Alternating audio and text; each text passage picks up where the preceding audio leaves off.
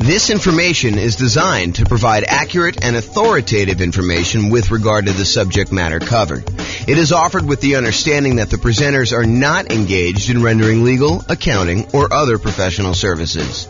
If legal advice or other expert advice is required, the services of a competent professional should be sought. Welcome to the Salem Real Estate Investing and Real Estate Financial Planning Podcast. Learn all about investing in real estate in Salem, Oregon, with a combination of real estate financial planning and modeling with numbers specific to Salem, plus syndicated, more generalized recordings of live and pre-recorded real estate investing classes, not all of them specific to Salem. Be sure to stay tuned after the podcast for a message from our sponsors. Well, good morning and welcome, everyone. This is James Orr, and this is a brand new class. I think it's going to be a really short class, actually, but it is an important class, and that is actually in the title. It is the importance of loan planning for real estate investors. And you're like, loan planning? What is loan planning? Well, there are limitations on how many and what types of loans you can typically get, and also the preferred order, the order that is going to be optimal for you as certain types of real estate investor. Like if you're going to be a nomad or something like that, then there are definitely a order of loans that you may want to consider. And there's probably exceptions to all these things I'm about to say, but it is good to think about this because you could back yourself into a corner and put yourself in a situation where you wish you would have done things differently had you only known. And so this is my opportunity, my way of telling you in advance so that you do know and you can plan around this. Okay. So before I even begin, I will tell you, these are discussions you should be having with your own lender and your own real estate agent. And so, go sit down with them. And part of what I think a real estate agent and what a lender should be doing is offering you this type of consultation. They shouldn't be, in my opinion, just selling you a house or selling you a loan. They should be helping you plan, helping you kind of like formulate a plan and make sure that you avoid making mistakes down the road. It's not just about getting this deal done. It's about getting to your ultimate goal of being financially independent with real estate, if that is your goal. But whatever that is, you really should be talking to your lender and your real estate agent and kind of getting this plan. Okay, so let's talk about loan planning. First, you can get Fannie Mae, Freddie Mac loans. These are the quasi-government loans that most lenders sell their loans to. You can get those until you have 10 non-owner occupant finance properties. Okay, so you still got to be able to qualify for all these, but your personal residence counts as one as well. So if you have a property that you're living in, you can have 9 additional non-owner occupant finance properties. And then they're going to cut you off from getting additional non-owner occupant investor finance properties from Fannie Mae, Freddie Mac. So that's sort of the rule, is that 10 finance properties. Now, we said that your personal residence counts as one. Any portfolio loans and any other loans you have on like single family homes, condos, townhomes, duplexes, triplexes, fourplexes, any loans you have on 1 to 4 units, they do count against your 10 too, even if they are adjustable rate mortgages and balloons. So adjustable rate mortgages, the interest rate on those loans varies. Sometimes they'll be fixed for 5 years and then they vary each year after that. Sometimes they'll be fixed for 3 years and they vary after that. Sometimes they'll be fixed for 7 years, whatever they are. So all of those would count towards your 10.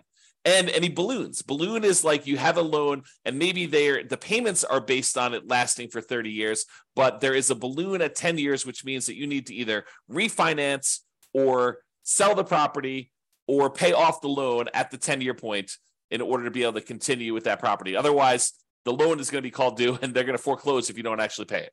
So really those loans, the portfolio loans, any 1 to 4 unit loans, they do count against your 10. So like what if you're buying properties as an owner occupant, like a nomad, moving into the property, living there for at least a year, and then converting those to a rental property and then repeating those properties? And maybe you've done that 5 times so that you have 5 properties and you're about to move into your 6th. Well, all of those would count towards your 10 in total. So realize that all of those loans do count towards your 10. Now, you can get more than 10 if you're buying another owner-occupant property. So let's say you decided you're going to go buy, 10 investment properties. You have a inheritance from mom and dad or, your rich uncle, and they actually allow you to go and, they give you enough money so that you're allowed to go and buy, 10 properties. You've got enough down payments for 10. Are you then, and you get 10 Fannie Mae, Freddie Mac sort of loans where you're putting 20% down, 25% down in order to buy those. Can you go buy an 11th property with some type of Fannie, Freddie, 30-year fixed rate financing type of loan? And the answer is yes, you can, but only if that 11th property is an owner-occupant property.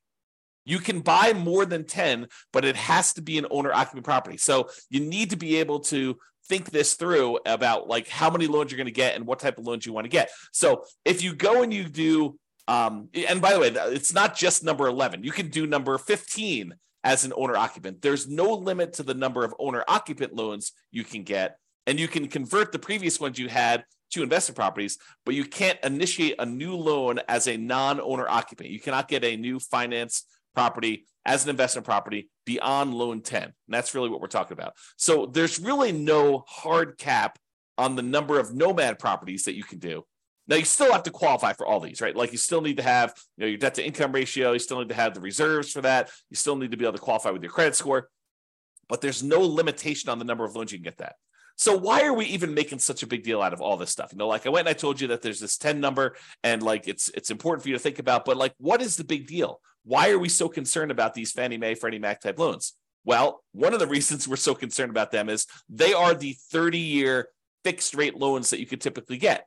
If you remember when we talked about all the different loan types we can get, conventional loans and VA loans and USDA loans and, the portfolio loans and commercial loans, if you remember, really the concern about a lot of these other bonus loan products that we have, the portfolio loans and commercial loans and all that other stuff, is that they're not usually 30-year fixed rate financing. And so if you are concerned, as I think you should be, at least a little bit concerned about some type of interest rate risk, having these rental properties that all have variable rate loans on them or adjustable rate mortgages on them, are you concerned about rates going up? It's possible rates can go up. Look at what happened in the last year. And if you think, 7%, well, that's really, really high. We're never going to go above that. Well, I think I did some math. This is probably a year ago now at this point. I made a whole new tool for you to be able to put in what the current interest rate is. And then I tell you what percentage of the time interest rates have historically been above that. And right now, I think at like 7%, interest rates have been above that like 50% of the time or more. So realize that we can go a lot higher than where we are today. And if you're getting these adjustable rate mortgages, then you have some type of at least potential interest rate risk. So these 30-year fixed rate loans that you're able to get, the 10 loan spots that you're able to get with these are really, really valuable and really, really important. So you got to be careful about that. And that's why we're talking about thinking this through and doing some loan planning with the help of your real estate agent or your lender to begin with. So after you get to these 10 finance properties, which I'm using 10 to kind of show you that it's like if you're trying to buy another investment property. But as I mentioned, if you're buying another owner-occupant property, you can go above that. But let's just say, after you get to your 10 finance properties, if you want to buy additional investment properties, you're typically using some type of portfolio loan. Portfolio loan, just to recap that class, but go watch the class if you want more information, is a loan that the lender is keeping on their books. They're not selling it to another quasi-government organization. So after the 10 finance properties, you need to get a portfolio loan or a commercial loan, or you get private financing, which we covered yesterday in detail, or you need to do some creative financing in order to then purchase additional investment properties. By the way, the commercial loans, which are typically used when you're buying 5 units or more, they do not count towards the 10. So if you have an apartment building, you bought a 50-unit apartment building, that does not usually count as one of your 10 finance properties. So there's kind of a way to kind of think about that too. So, some people might use the strategy of, I'm going to go buy whatever it is, 10 investment properties over time. I'm going to wait for the equity to kind of build up in them.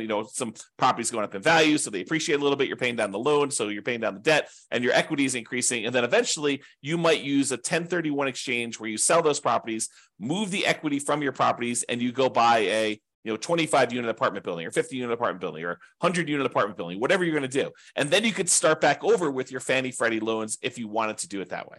That is a strategy to do. But it's important for you to think through, what will my situation look like? What will my number of properties and what loans will I have on them? And what will my cash flow be? I mean, like, you're thinking about this whole kind of like process, your vision of what it will look like when you are financially independent. And then you're saying, okay, based on that, how am I going to get there with the loans I have? Which ones of these are going to be my 30-year fixed rate financing loans? Which ones I'm planning to hold long term? And I want to have those really good low interest rate, fixed rate financing loans in place. And which ones am I going to use just as kind of like short term rocket boosters to get this really amplified return in the beginning, return on equity in the beginning, and then eventually you're going to sell those off, 1, 2, 3, 4, 5, 10 years in the future, and utilize that equity to maybe either invest in something else or pay off the existing properties you have or whatever you're going to do there. So understanding what gets you to financial independence and what that looks like for you is important. And then sitting down and figuring out which loans are going to go with which properties is what we're talking about. Loan planning. How you're going to get those loans and which ones are going to be there and what will look like at the end. And if you have to do some really complicated stuff in the middle, what it will look like in each one of those complicated stages. Okay. So use your first 10 loan spots wisely.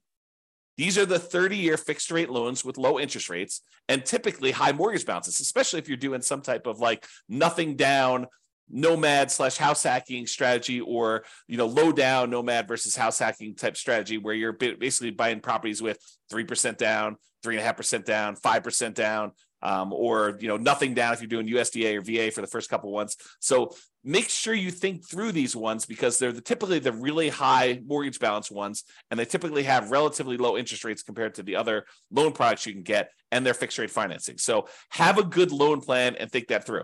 Now, one of the considerations when you're thinking about this is if you know that you only have 10 of these and they tend to be the better loan products you can get, you may want to think about trying to use larger loan amounts for those if you can. Now, I'm not sure this would be my overriding principle, but if you have a choice, if you're on the fence and it really doesn't matter if you go a little bit larger or a little bit smaller, using these in order to get a larger loan spot tends to be better. And here's why. Imagine for a minute, you've got 10 loan spots, which you do. And you could use those loan spots to go buy 10 $100,000 properties today. Or you could use those loan spots to go buy 10 $300,000 properties today. If you fast forward into the future and you bought the 10 $100,000 properties and they eventually get paid off, and sure, they're appreciating and stuff like that, but we're going to assume that we're talking about in today's dollars, what they're worth. Once they're paid off, you have 10 $100,000 free and clear properties, which is about $1 million worth of property. However, you got 10 $300,000 loan spots. Now you have 10 free and clear, paid off $300,000 properties, or about $3 million in net worth. Which would you rather have? Would you rather have $1 million in net worth? Or would you rather have $3 million in net worth? I know this sounds overly simplified, but that's what we're talking about. If you take larger valued properties and larger loan balances, and you use those optimally for your fixed rate 30-year financing, that's what we're talking about. The difference is deciding which ones and which size loans you ultimately want to have paid off free and clear at the end. Okay, another little trick if you're doing these. So we've been talking about you're limited to 10 30-year fixed rate financing loans from Fannie Mae, Freddie Mac. And that is typically per person per tax return. And what I mean by that is if you and your spouse are married, even if you got all the loans in your name and your social security number, if you share a tax return, that is typically the most loans you'll be able to get, the 10. However, if you and your spouse are married and you each file tax returns independently, separate tax returns, and you alternate getting the loans, one gets one, the next one you buy, you get the other one, the next one you buy, you get it, the next one to buy, they get it. So basically they go back and forth over and over again until you have 10 loans in your name on your social security number on your tax return, and they have 10 loans in their name on their tax return. Then you can get up to 20 in a married couple. But again, you're going to want to check with your underwriter to make sure that your underwriter is interpreting the rules that way and that this is going to be okay with them. Because if they're not, maybe you check around with a few other lenders to make sure that you do this. But if you really know that you're going to want to have more than 20 of these loans, then you could plan that ahead of time and separate them out. You don't want to go like this. This might be one of the more concerning things to do, kind of like one of the pitfalls you might make is you get loans and you don't need your spouse on there to qualify, but you put them on the loan anyway, just because you want to have them on the loan. Like you feel like you're doing this together in an act of solidarity, and you decide, hey, look, I'm going to put you on the loan, so we're going to do this. You don't need to do that if you can qualify for the loan by yourself. Now, you could talk to an attorney to make sure that your estate plan is set up such that if you pass away or they pass away, that you're set up correctly. But you don't need to be putting everybody on the loan at the same time. Just take that into account if you're going to be close. Now, if you're in a marketplace where you're like, hey, look, we're talking about, like my marketplace right here. We have $500,000 properties. That's about the price of properties that you're buying for single family homes. And if you know you need, 6 of those in order to be financially independent, and you're not planning on buying twice as many as you need, then letting them grow for a while and then using the proceeds to sell off half of them to pay off the other half. If you know that you're only going to need 6, then we really don't need to do that complicated loan planning. 6 $500,000 properties will get you $3 million. For a lot of folks, $3 million of paid off free and clear properties at the end is going to be enough. Not for everybody, but I think for a lot of folks that number would get you there. Okay, if you're getting whatever it is, $2,500 a month in rent on a property, about a third of that's going to be in operating expenses. So, you're probably doing about $1,600 a month. 1,600 times 6, that's what? That's like just over $10,000 a month, adjusted for inflation. That's your net after all expenses on a free and clear property. So I think for a lot of folks, getting to $10,000 a month would be fine if they were doing that. And that would be 6 properties. So you don't need to get too complicated if that's your situation. However, if you know you want to do more than that, if you're going to say, look, I want to ultimately have 15 properties or 20 properties or 100 doors or whatever your number is, then you should be planning for this. Okay? All right. So that's what I got on loan planning. We got one more slide on the order of loans if you're doing the nomad strategy. So this is the preferred order if you're doing the nomad strategy. And let's see, Jim says, really like your calculator. Thanks a lot. Yeah, you're welcome, Jim. I'm not sure if you're talking about the world's greatest real estate deal analysis spreadsheet or if you're talking about the real estate financial planner software, but I appreciate the compliment. Yeah, you said yes, but I'm not sure which one of those. The first one. Oh, this is the spreadsheet. Awesome. Great. Glad you like that. That's cool. Okay, so nomad loan planning. So this is the preferred order if you have the ability to do this preferred order. And sometimes you don't. Like, for example, I'm going to recommend if you have the ability to get a VA loan, that's the one I recommend you get first. What if you don't have VA eligibility? What if you're not a veteran and you didn't serve in the military? You could consider joining the military and serving and getting that benefit. Or you could just say, hey, look, I don't have VA benefit. I'm going to move on to the next one. That's what I think you should do. So here's my preferred order for doing the nomad real estate strategy with loans. Okay. So if you can, buy a multifamily property, a duplex, triplex, or fourplex with a VA loan. That's a nothing down loan program that you can buy single family homes with, condos, townhomes. Plus, in addition, you could buy a duplex, triplex, or fourplex as long as you move into one of the units. So if you're doing the nomad strategy where you're moving into a property, you're living there for a year or more, and then you're converting that property to a rental, my first loan, the first property you should buy in an ideal world, and I will tell you, it rarely works out that you're able to do this in an ideal world, but I'll talk about that here in a second. So in the ideal world, you do the VA loan first and you buy a fourplex. What if you can't find a fourplex in a reasonable amount of time where the numbers work or that you have, enough of reserves or enough of your VA benefit in order to be able to get that? Well, then think about a triplex. Well, you can't find a triplex. Think about a duplex. Can't do that. Okay, but think about a single family home. Okay. So kind of like move down the line based on what you can find in a reasonable amount of time with the stuff you've got. Then, once you've got your VA property, you live there for a year or however long it takes you to save up 3.5% down in order to get the next property. And then the next one you should move from your multifamily VA property to a multifamily FHA loan. FHA is a 3.5% down loan program. You can buy single family homes, condos, townhomes, and additionally, you could buy duplexes, triplexes, and fourplexes as long as you move into one of the units. So you could do this 3.5% down FHA loan on those properties. Now, why do we do multifamily to multifamily? Because most underwriters are going to give you pushback if you try to move from a condo or a townhome or a single family home into a duplex, triplex, or fourplex. They're going to scratch their head and they may deny you the loan saying, it doesn't make sense. I don't believe that you're going to move into a property. Why would anyone in their right mind move from a really nice single family home into a fourplex? So they may tell you, we don't believe you. We're not going to approve you for that loan. So you may find an underwriter who's willing to make that exception. And as far as I know, there's no hard rule about that. But most underwriters are going to give you pushback if you try to move from a single family home, condo, or townhome into some type of multifamily property. So what we do is we start with the multifamily property and we continue to move from one multifamily property to another because that's not a stretch. Moving from a fourplex into another fourplex, not a big deal. Moving from a duplex into a threeplex or a fourplex, probably not a big deal for most underwriters. So just be aware that we try to do these multifamily properties first, and then we move on to the single family homes. So to recap so far, some type of VA loan, nothing down loan program, ideally a multifamily property with that. Fourplex, threeplex, twoplex. You can't do 5 or above. You can't do those types of loans with VA or FHA. Those are considered commercial loans, and you don't move into those. But for the fourplex, triplex, or duplex, you can do those. If you have to do a single family home, condo, or townhome, then do what you have to do. But if you can, we probably prefer a duplex, triplex, or fourplex. This is part of that loan planning, getting the big loans up front for these long-term fixed rate financing, right?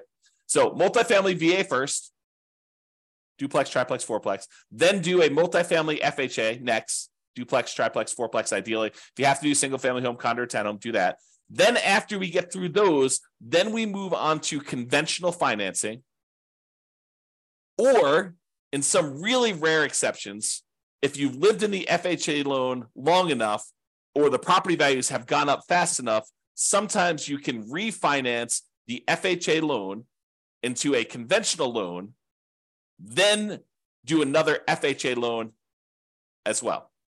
So sometimes you can only usually have one FHA loan at a time. So sometimes when you have enough equity, you get 20% of equity, maybe you bought it at a big discount or some combination, you bought it at a discount, property values have gone up, you paid down on the loan, and now you're looking at 20% of equity in that property or 25% of equity in that property. You might be able to refinance out into a conventional loan. Then you freed up your FHA loan spot again, and you could repeat the process and buy another property with FHA. It's unusual to be able to do that.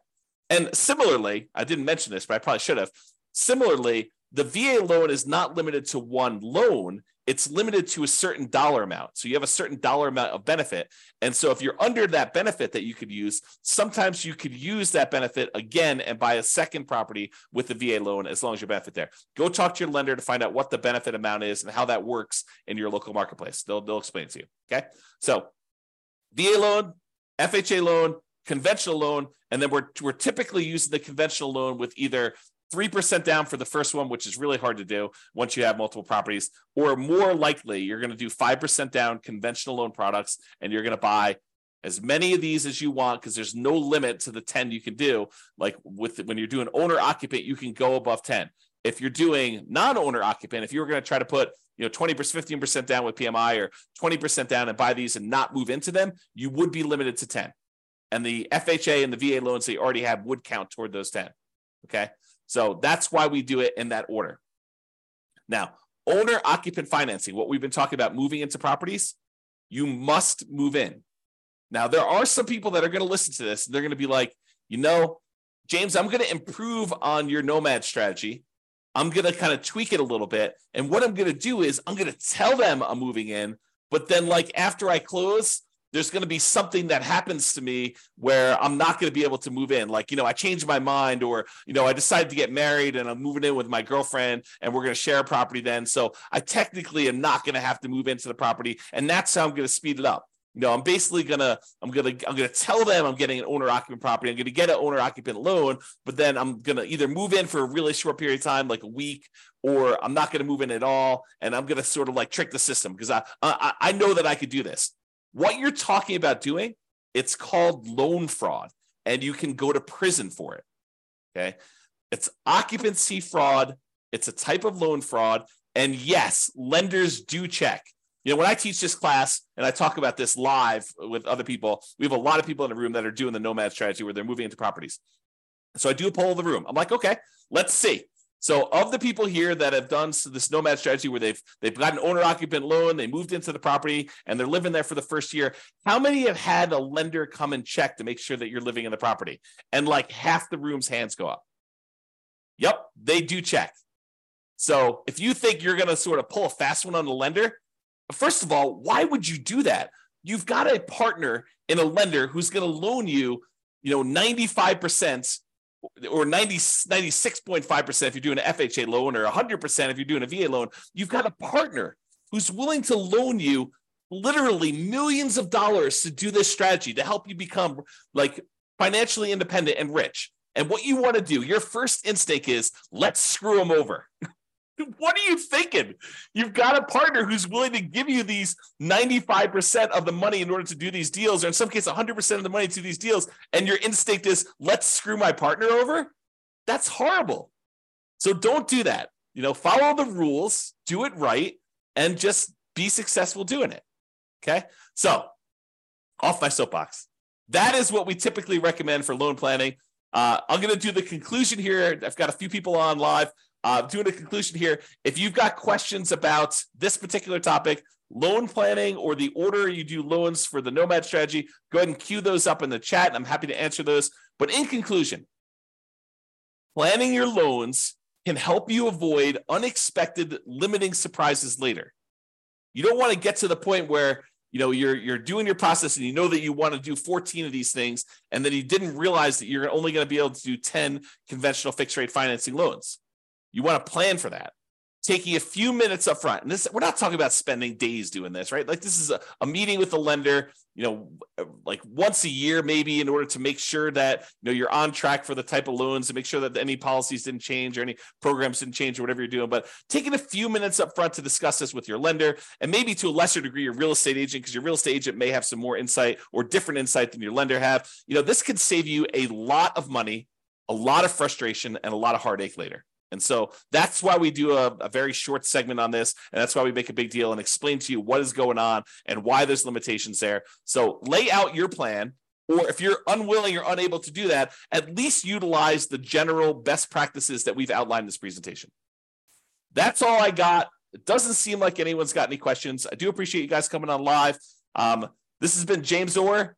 Have a great day, everybody. Bye-bye for now. With home prices up, mortgage interest rates up, and rents up but not quite enough to counteract the higher prices and interest rates, cash flow on rental properties in Salem is harder than ever.